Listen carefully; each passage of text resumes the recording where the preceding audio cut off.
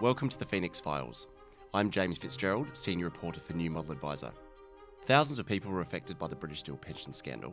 They were left vulnerable and helpless and unsure of how they'll be able to afford their retirement. In May 2017, Tata, which owned the British Steel pension scheme, reached an agreement to move the scheme off its books.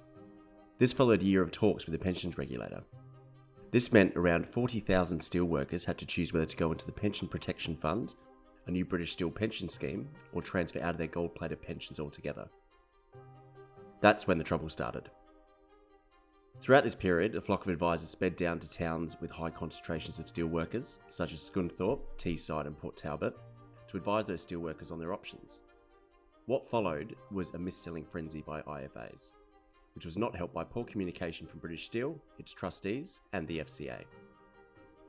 About 8,000 steelworkers, mainly from Wales, collectively transferred around $2.8 billion from the firm's scheme in 2017, with many of those steelworkers' pensions ending up in risky investments, which have either massively lost value or gone bust.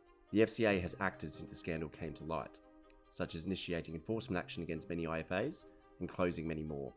But many in the industry say its actions were too little, too late. Nearly 6 years later, the scandal is still ongoing, but there might be light at the end of the tunnel, as only the other month the FCA finally announced it is proposing a redress scheme to compensate steelworkers. But the end of the British Steel mis-selling saga, which upended so many working people's lives, still seems a long way off. Over the next 4 weeks, we'll be taking over the Advice Show, where I'll be giving you insight into financial advisors, pension experts, and those affected by the British Steel pension scheme scandal. I'll be exploring how widely the scandal disrupted people's lives and what is still left to be done about it. Let's begin episode 2.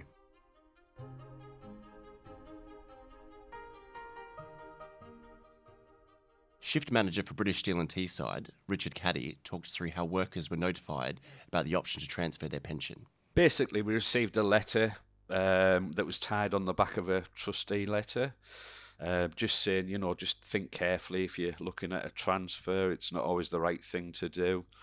But when you sit with an advisor, I know you usually see a warning of you may get back less than you put into an investment. I think that's wrote on basically everything now. But then when you sat with an advisor and they're showing you over the last 5 years, look what this pension's done, 12% that year, 8% that year, 7%. You only need to be making 5% a year and you'll achieve your goals. In fact, a group of reports I've seen from one particular advisor that's I dread to think of the volume that they actually process, but basically every report I've seen, it says typically for a steelworker, they require a critical yield of 8%. So there was nothing even personal in the report. But the FCA, what could they have done more at the time? Obviously, a lot of the problems were created by that they didn't have visibility of what was going on. Potentially, a solution to get around that would have been that if a firm were making transfers, that transfer, we have the technology now, could be recorded and fed back to the FCA. Obviously, they have red flags on it there. If your firm is transferring more than 10 clients, that would flag a potential issue. But hindsight is a good thing, I suppose. However, for some people, the process wasn't easy. As mentioned previously, I've seen some threatening behaviour. Members receiving emails saying that the advisor would financially ruin them. I have reported a lot of issues.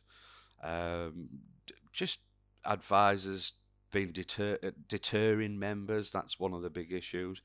And recently it's cropping up a little bit more that financial advisors might have family connections to the firms, been with them a lot of years, and it's things like that. I think there's about 5 or 6 different issues listed in the NAO report which specify which is restricted members, and a lot of members that do contact me, they are just scared of the process, really. They don't know, that they're in fear of the process itself, that sort of maybe don't understand that the ombudsman themselves take that a lot of that away, because the member just feels as though they're sort of arguing against a financial expert, which they're just not savvy with that. Maminul Wahid, associate for Clark Wilmot, understood the difficulties steelworkers faced when dealing with advisors. I think it comes down to looking at the original motivations around transferring. I don't think, I know there's a lot of talk about pensions freedoms and the impact of pension freedoms on these transfers, but I think that loses sight of the unique situation that British Steel steelworkers were faced in 2016-17, in that there was a lot of uncertainty about the sponsoring employer. There was a lot of uncertainty around changes, the Pension Protection Fund, BSPS2, and many steelworkers frankly transferred because they thought that taking control of the pension, taking control of their own destiny in relation to the pension, was the most secure thing that they could do. So then trying to get steelworkers to then kind of row back on that and actually question that original decision. They're very proud men and women.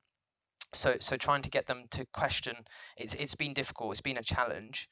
I guess the other challenge, and it's often something that comes with working in the field that I do, is having already been let down by professionals, or possibly being let back down by, or perceived to be let down by professionals, trying to build trust in professionals again, and the industry can be difficult. So that's another challenge. So I'd probably put it down to that really, and also obviously pensions are complicated. They are incredibly complicated. So, and it's often something that it is not thought about until many years in the future when it comes to retirement. So the 30-year-old that was advised to transfer, his losses probably won't crystallize until he's 60 and looking to access his pension. And only at that point will he realize that actually, financially, will he or she realize that they might have been better off having not transferred at age 30, but that won't become apparent until they look to access their pension in 30 years' time. Therese Chambers, Director of Consumer Investments at the FCA, explained to me what happened in the early days of the British Steel scandal. I think it was fundamentally a time of great confusion and uncertainty for steelworkers. They were in a situation where they really needed advice. They really needed high quality, objective, thorough and effective advice on what is actually a very difficult and complex question around whether they should transfer out of their defined benefit transfer scheme. And what we have identified is that in a very large proportion of cases, 46% of cases, they did not get that good quality, objective and thorough advice. She also had unfortunate examples of how workers were treated. So there are definitely some horror stories around advisors taking full advantage of a situation where they could extract quite significant financial rewards for themselves through the giving of advice to transfer out of a scheme in high volumes. We've certainly seen instances of that. But the picture is more nuanced than that, although there is that at one end of the spectrum. There's also a large number of firms who only gave advice in a handful of cases. So it's really important to differentiate between the high volume advice work and the much lower volume advice work. And we haven't found that every single piece of advice that was given was unsuitable. It's only in 46% of the cases.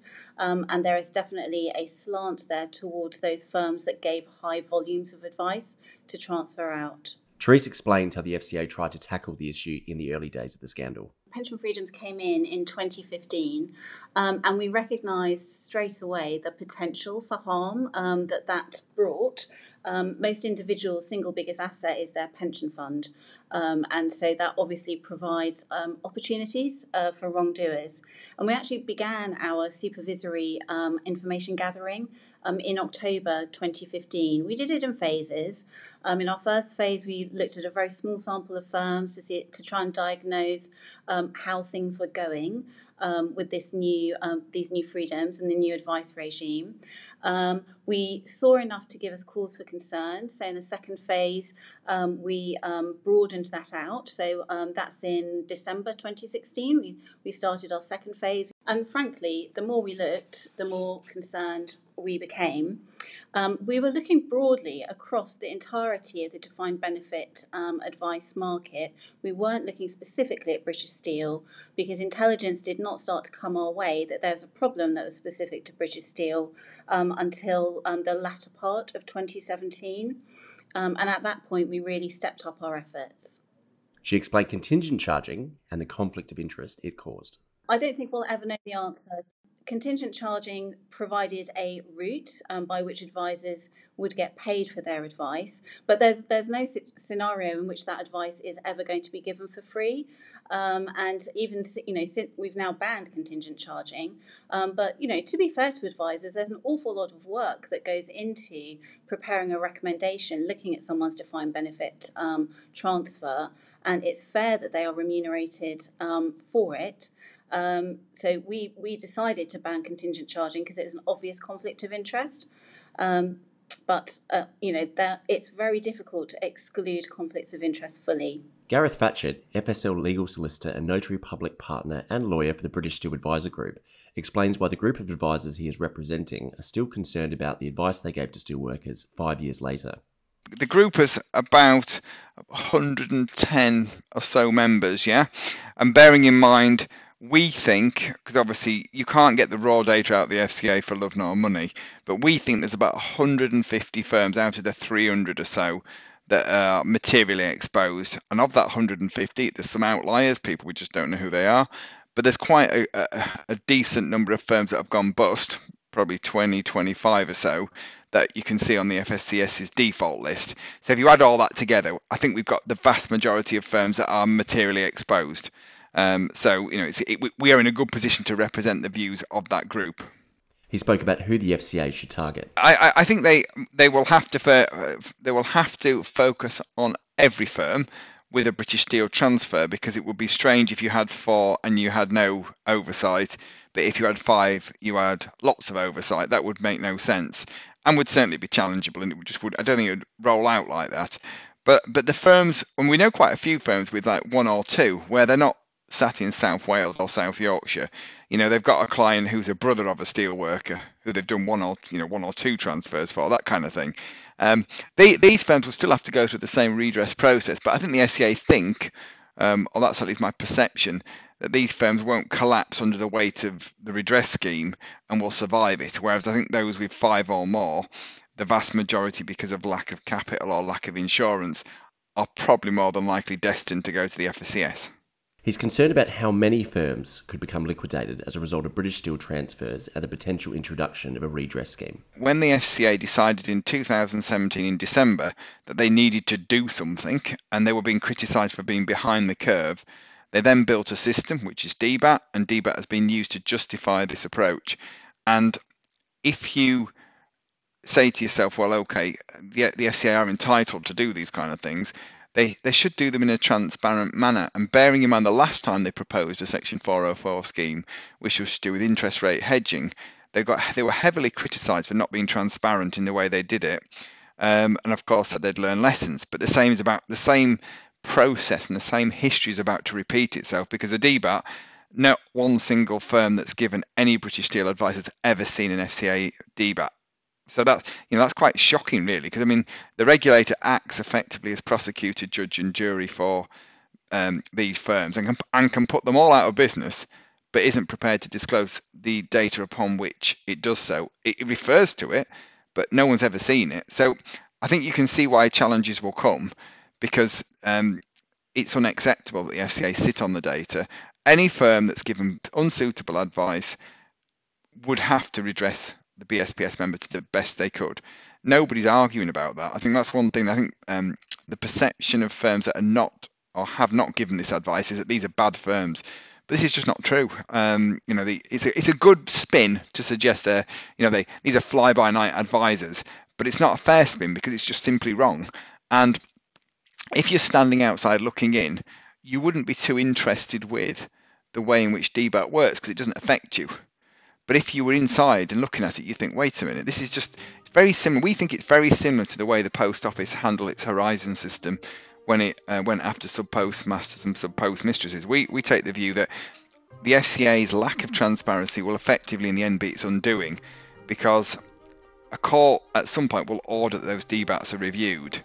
And when they are reviewed, then the firms inevitably will challenge the basis of them, because if it was right that that level of unsuitability occurred, of the 7,700 or so transfers, you'd have 7,500 complaints with FOS, and we just haven't.